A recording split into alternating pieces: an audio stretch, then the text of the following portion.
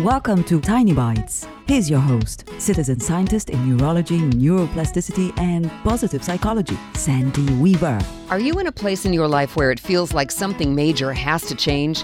Maybe the end of a relationship, the end of the usefulness of your job, or the end of living in one place?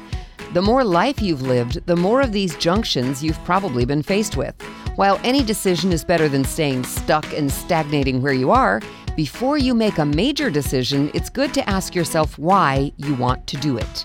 Are you moving away from something, or are you moving towards something else? They may feel to you like they're the same thing. I assure you from personal experience, they are not.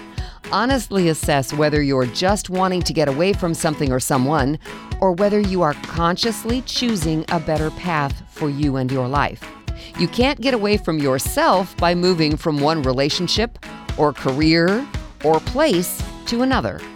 Wherever you go, there you are.